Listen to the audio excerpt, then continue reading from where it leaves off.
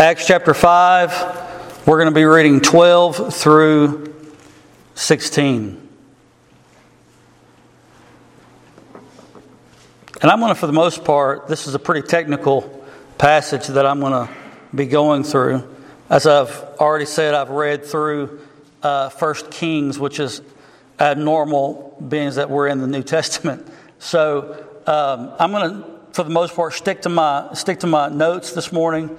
And I want to really get this point across. And the point is this: Christ's kingdom is established. It was established, and it's continuing to be established even to this day. And it's done by His power and by His strength. By His power and by His strength. And we know that after Christ established that kingdom, the apostles built upon that. The rock that Christ is what the church was built upon, not Peter, the rock. And then we know after that, we know the apostles come and they add to that and build upon that sure, solid foundation. And then from there on.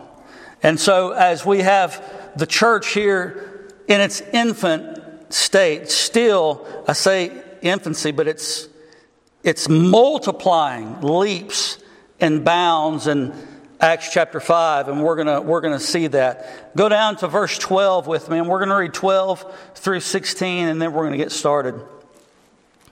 Acts chapter 5, 12 through 16. Now many signs and wonders were regularly done among the people by the hands of the apostles. And they were all together in Solomon's porch. Remember, I mentioned Solomon's porch earlier. They were all together in Solomon's porch.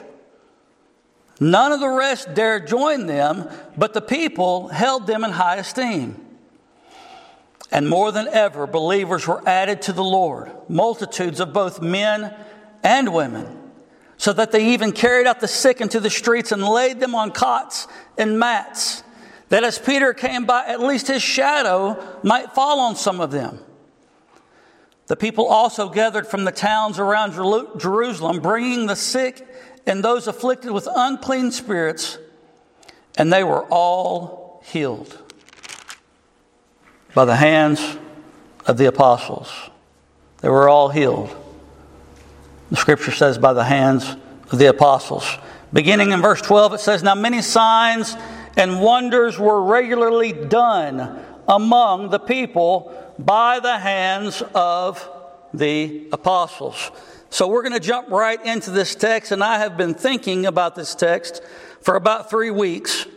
Really studying it, really looking at it, because it's not just about the signs and wonders that we're seeing. There's much more to this text than what meets the eye. And so we're going to jump right in. It says, first thing that I want you to see is that signs and wonders were done by the apostles, by the strength of Christ, which was an answer to prayer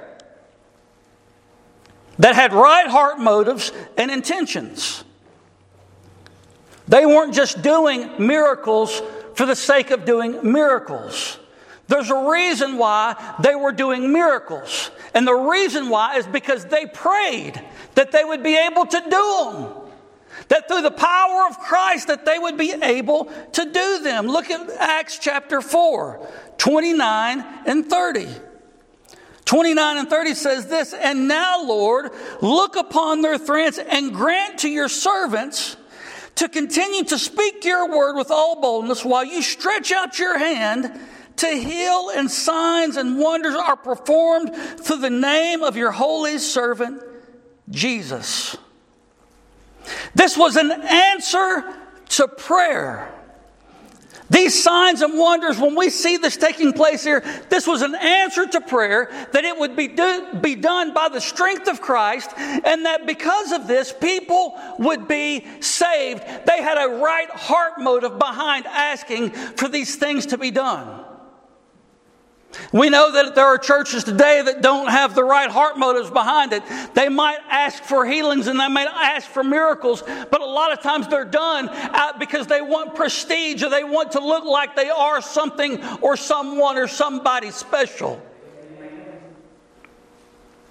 But here in our text, we see that this was to aid in the gospel message going forth. It was not about the sign or the wonder or the miracle. It was about the giver of those things. But yet, so many people have made it about miracles. So many people have made it about signs, and they've made it about wonders. And they have forgot about the giver of the one that can give life and the one that can take life away. Their heart motive for these miracles to be done, according to Acts 4:29 and 30, was so that they could preach the gospel to the lost. So that the lost could be saved. So that Christ Jesus could be magnified. Also, with these signs and wonders, we also see a special authority given to the 12 apostles.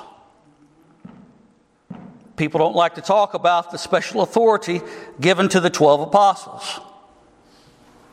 But it's true. There was more than just 12, but here in our text, we have the 12 that it's speaking of. Since the times of the apostles, not just the 12, but also a few others that were added to this number, like Paul. And remember, Judas Iscariot was scratched from the list, and Matthias was added. We have different ones that were added. Miracles like these, listen and pay careful attention. Miracles like these that were being done in this text, miracles like these have not been done since then. They were not just a couple of isolated miracles that were done. But the text says that they were regularly done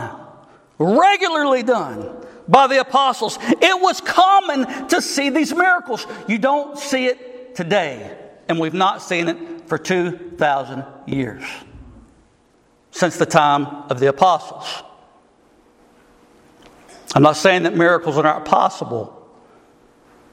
We know that miracles are. God can do whatever He wants. But at this time, He has not chose to use miracles in this way. Has He? When was the last time you seen an arm grow out? This is the type of miracles we're talking about. People that were on the ground, that were lame in their feet, that could not walk at all, stand up and come to life.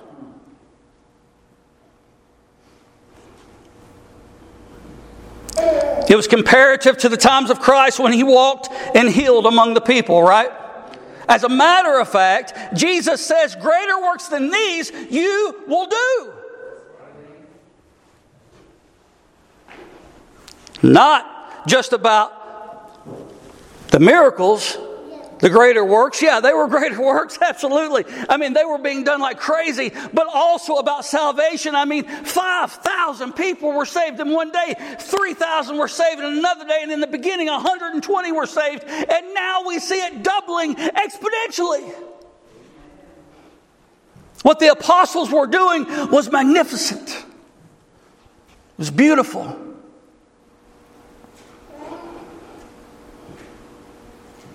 Since the days of the apostles, no time in history have miracles been done like what was done then.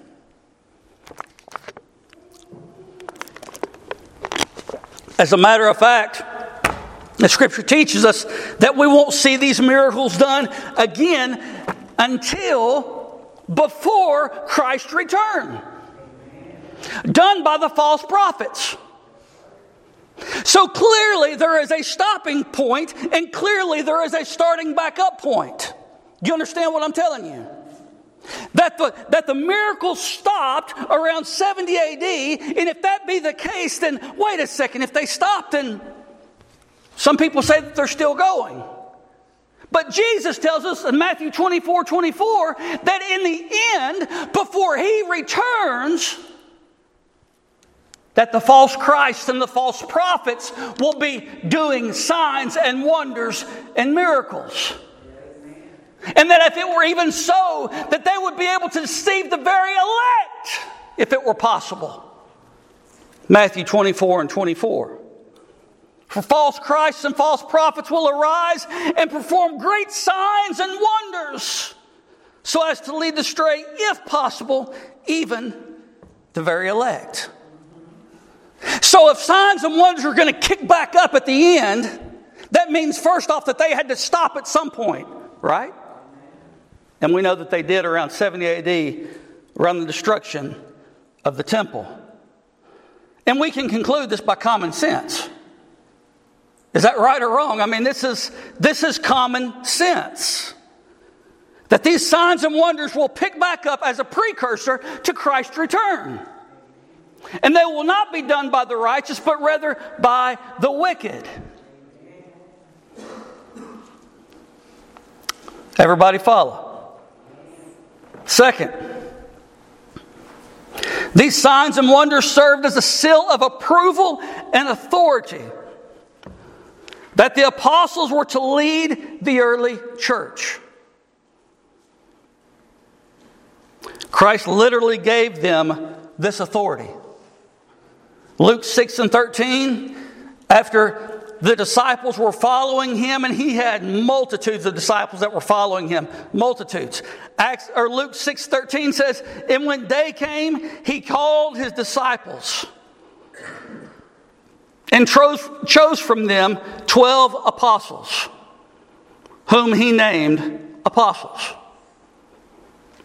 So this extraordinary authority and power given to the apostles, they built upon Christ's foundation, the New Testament church. Upon this rock, I will build my church. Not Peter. Christ says, upon this rock, upon Himself, I will build my church. The word is Petros. Upon this rock, upon this stone, upon this chief cornerstone, I will build my church. Peter was Petros, which means a little rock. Christ was Petros, which means mountain, stone, the foundation. There are no new apostles today. If you hear this preached, we have to conclude that they are in extreme, gross error. And the reason why I say that is because the New Testament church and the apostles in the New Testament church were given special power, were given special authority to accomplish God's work in establishing the early church. And we see this throughout the scriptures in the New Testament. Without a doubt. Without question.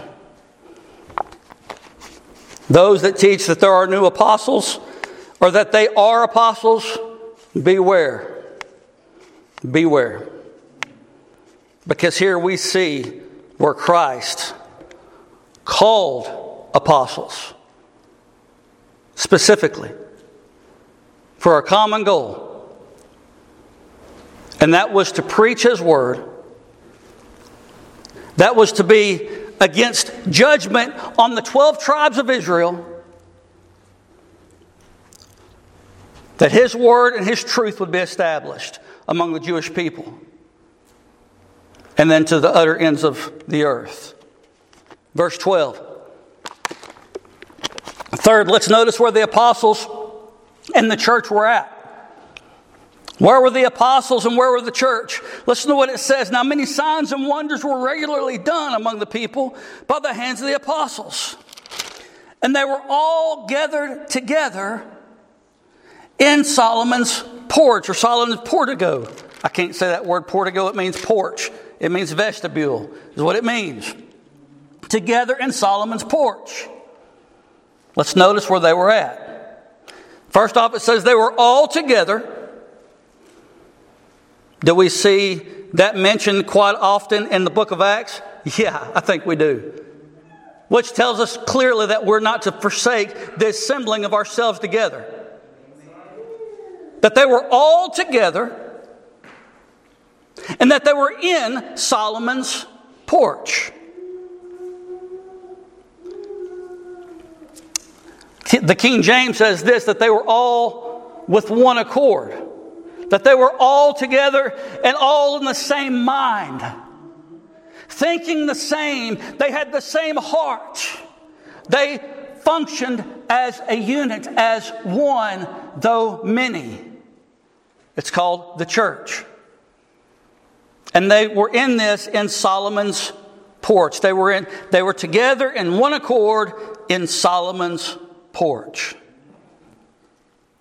The apostles, along with the true believers of God, were gathered in this place. Now, the next bit of this sermon is going to be very technical, and I want you to pay careful attention to it for the next about 15 minutes. You need to please pay careful attention to what I'm about to tell you. The apostles, along with the true believers, they were all together, and they were in Solomon's porch. And this place was at the temple in Jerusalem. And it was a place where people would gather. Just like right here, it was elevated. This was a place where people would gather to listen to speakers. To those that would get up and debate, or to those that would preach or to teach, whatever it may be. It was a covered pavilion, which was elevated, and it faced the outer courts, where all could come and could listen.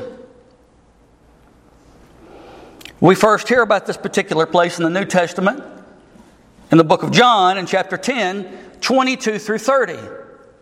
Jesus had just got through telling the people that he was the door, that he was the good shepherd, and that he and the Father were one. And he told them this as he walked in Solomon's porch. The Jews gathered around Christ with stones that were not even supposed to be in the place. They gathered around Christ with stones, with predetermined hearts to want to stone him, because he said that he and the Father were one. This happened in Solomon's porch. The next time we hear of Solomon's porch is in Acts in chapter 3 and verse 11. When Peter and John, after healing the man that was set at the Beautiful Gate, who leaped up to his feet and began proclaiming the truth of God and the thankfulness that he had for the healing work. Peter and John stood up in Solomon's porch and they preached. That's in Acts 3:11. And they preached, and over 5,000 people were saved. And just a few verses over, right in the beginning of chapter 4 from this message. And now in chapter 5, we have the 12 apostles in one accord in Solomon's porch with the true believers. This place is significant. It's significant in the Old Testament. Even though Solomon's porch had been destroyed. Y'all remember when that happened? We spoke about that. We've preached about that before. Even though Solomon's temple had been destroyed and there was really nothing left, this place kept its name even when it was rebuilt by Zerubbabel. Remember when Haggai prophesied and they went and they rebuilt it? This place kept its name, Solomon's porch. Even after Herod added to this one place kept its name. And the people were still meeting in that quote-unquote place that they called Solomon's porch. In Solomon's porch, according to 1 Kings chapter 7, 13 through 22, which I read to you earlier, there were 2 gigantic columns, pillars, that were constructed of bronze. Gigantic. When I say gigantic, I mean gigantic. I mean, they were huge. They were so big and so beautiful, and you can go back and get the measurements of them and the cubits and all of that back in 1 Kings in chapter 7. But they were so big and so beautiful that Solomon gave them names. He gave them names. The name of the first was called Jachin, which means he will establish. He will establish. Naming columns. This is how extraordinary these columns were. The first one's name's Jachin, which means he will establish. And the second column was Boaz, which means in him is strength. Even though these columns had long been gone, been destroyed, long been gone, and they had been removed from that place, the message that they stood for so many years was fulfilled in Christ and also in the prophets or in the apostles and in the early church. When we put these names together, we get a picture, and this is the picture. That the temple of the Lord, the spiritual kingdom of the Lord, would be established by the power and strength of the Lord. In other words, the Lord would do the Lord's work. And it would be strong. It would be powerful. Columns represent strength, upholding. And we know that our Lord Jesus does just that. Christ is the fulfillment of the names of these 2 columns. I mean, in the Old Testament, he was absolutely a type of Christ, or Boaz was a type of Christ. We know that the establishing of the spiritual kingdom that's taking place in Acts chapter 5, the spiritual kingdom of the Lord, the church, we know the establishment of that. It was established by Jesus Christ, and it was established in his strength and in his power. You have Jachin and you have Boaz.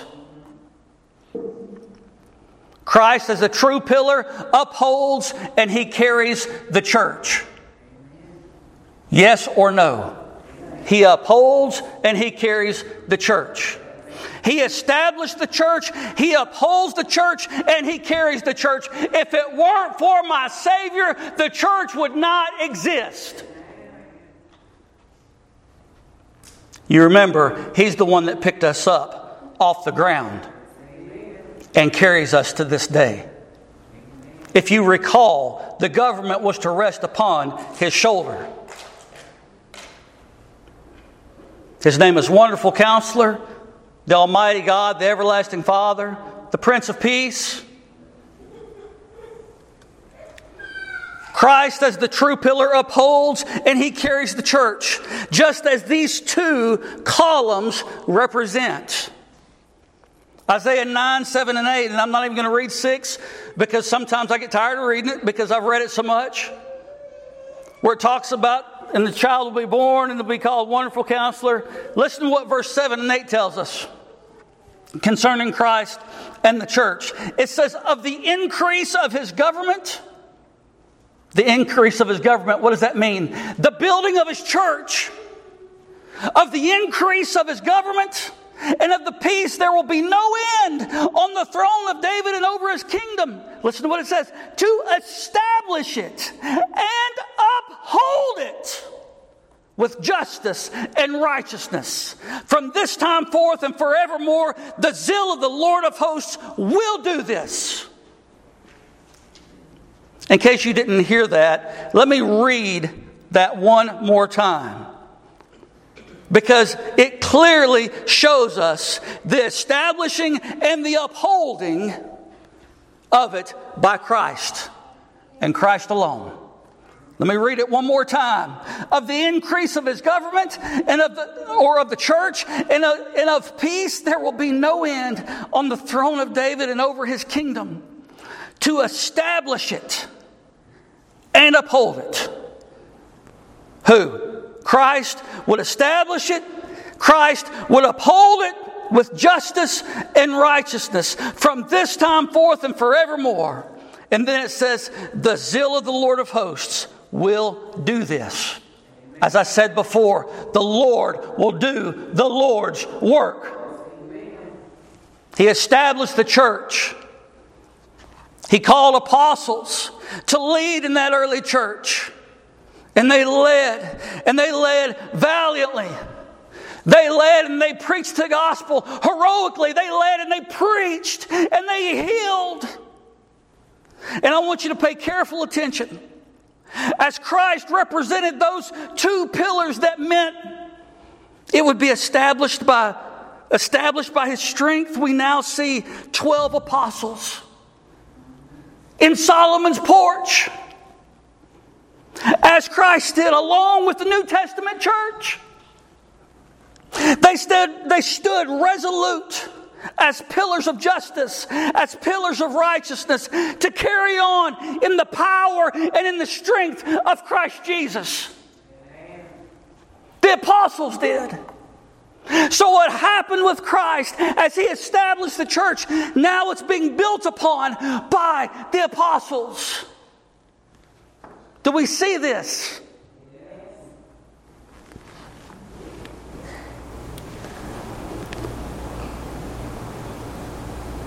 Strength was how this was established. Christ and his works and his power, the church was established. The spiritual temple, the New Testament church, was established by Christ. I don't know if I can say that any clearer. They stood, these apostles and these New Testament believers stood as columns, just like Christ did in Solomon's porch. Even though it had long been done away with, it still bore the name. But they stood like Christ against the 12 tribes of Israel, who had turned the religious system into a way to make money and a form of legalism.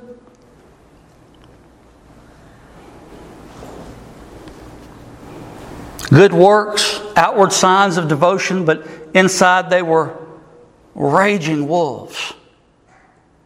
Whitewashed tombs, empty and dead. They stood in direct opposition of what the Pharisee, the Sadducee, and the scribes taught. The apostles, along with the church, stood united as one. And this is what we see in verse 12. It says, and they were all together, or in one accord, in Solomon's porch.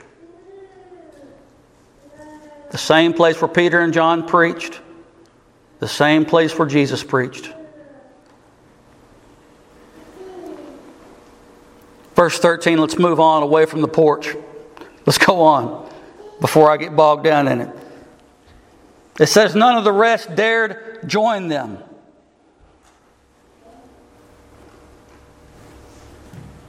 None of the rest dared join them. I'll tell you the reason why none of the rest dared join them. Because of what had just happened inside of the church. The Lord purified the church from sin. Ananias and Sapphira were struck dead. That would give me great concern for going up and joining with people if I was a sinner. Right or wrong. The Lord strikes down Ananias and Sapphira. And here we see none of the rest dared join them. Those that were false dared not join them. Why? Because they knew what had happened to Ananias and Sapphira. And so here we have a separating, a purifying, a purging. And it's so sad because it's right at the beginning of the New Testament church. But Christ came in and enacted discipline on the church. And He eradicated that sin from them. The Lord dealt with that sin. Verse 13, it says, "But the people held them in high esteem." The people held the apostles and the church in high esteem. And more than ever what? More than ever before. More than ever, verse 14, believers were added to the Lord, to the Lord, multitude of both men and women. First place where the term women is used here in accordance with being together with all of them. We see it in the upper room, but here it is special mention made, both men and women. So we went from 120 in the upper room to 3,120 to 8,120, and now more than ever before, believers were added to the Lord. And I'm almost done. Y'all pay attention. I want us to see who was added. Who was added? The text tells us. Men and women. Believers. Whosoever believed. See, the message hadn't changed from the Gospels. The message hadn't changed at all. Those that were added to the church were those that were who believed in the Lord Jesus Christ. The message hadn't changed at all. They believed by faith. Whosoever believed in the Lord, these were the ones that made up the church. The church in a short period of time is multiplying by the thousands. By the thousands. The apostles prayed. The Lord heard their prayer. He gives them the ability to perform these miracles. People were being saved left and right. This was a beautiful, beautiful time. Listen to what it says. And more than ever, believers, those that were believing in the Lord, were added to the Lord, added to the church, multitudes of both men and women, so that they even carried out the sick into the streets and laid them on cots and mats, that as Peter came by, at least his shadow might fall on some of them. The people, listen to this. They're still in Jerusalem. They have not even left Jerusalem yet. Remember what their Great Commission was? Jerusalem, Judea, Samaria, and to the uttermost parts of the earth. Remember that? They haven't even left Jerusalem yet. They're still there. And the people are bringing other people that are sick. The people also gathered from the towns around Jerusalem, bringing the sick and those afflicted with unclean spirits. And they were all healed. All healed. Who was doing the work? The apostles. Through the strength of Christ. And the church that He established. And now even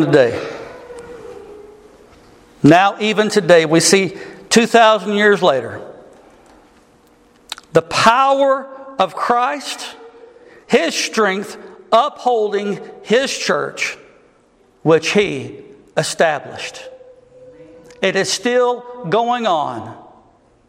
Just as Isaiah said it would be forever, It is still going on. Christ will not leave His church, for it is His bride. He will not leave His church. He will uphold His church with His power and with His strength. He will uphold it because He has established it. And what He has established, no man will ever destroy. So you say, what's the point? Let me read it to you once again in case you missed it with my opening sentence. Christ's kingdom is established by His power. Period. Y'all get that? Christ's kingdom is established by His power. We have Christ first. Then we see the apostles building upon what Christ established. And we are still doing that today. Right or wrong? Are we still building upon what was laid down first? We should be. We should be doing that. Christ's kingdom is established by His power, then the apostles, and then us. Let's pray.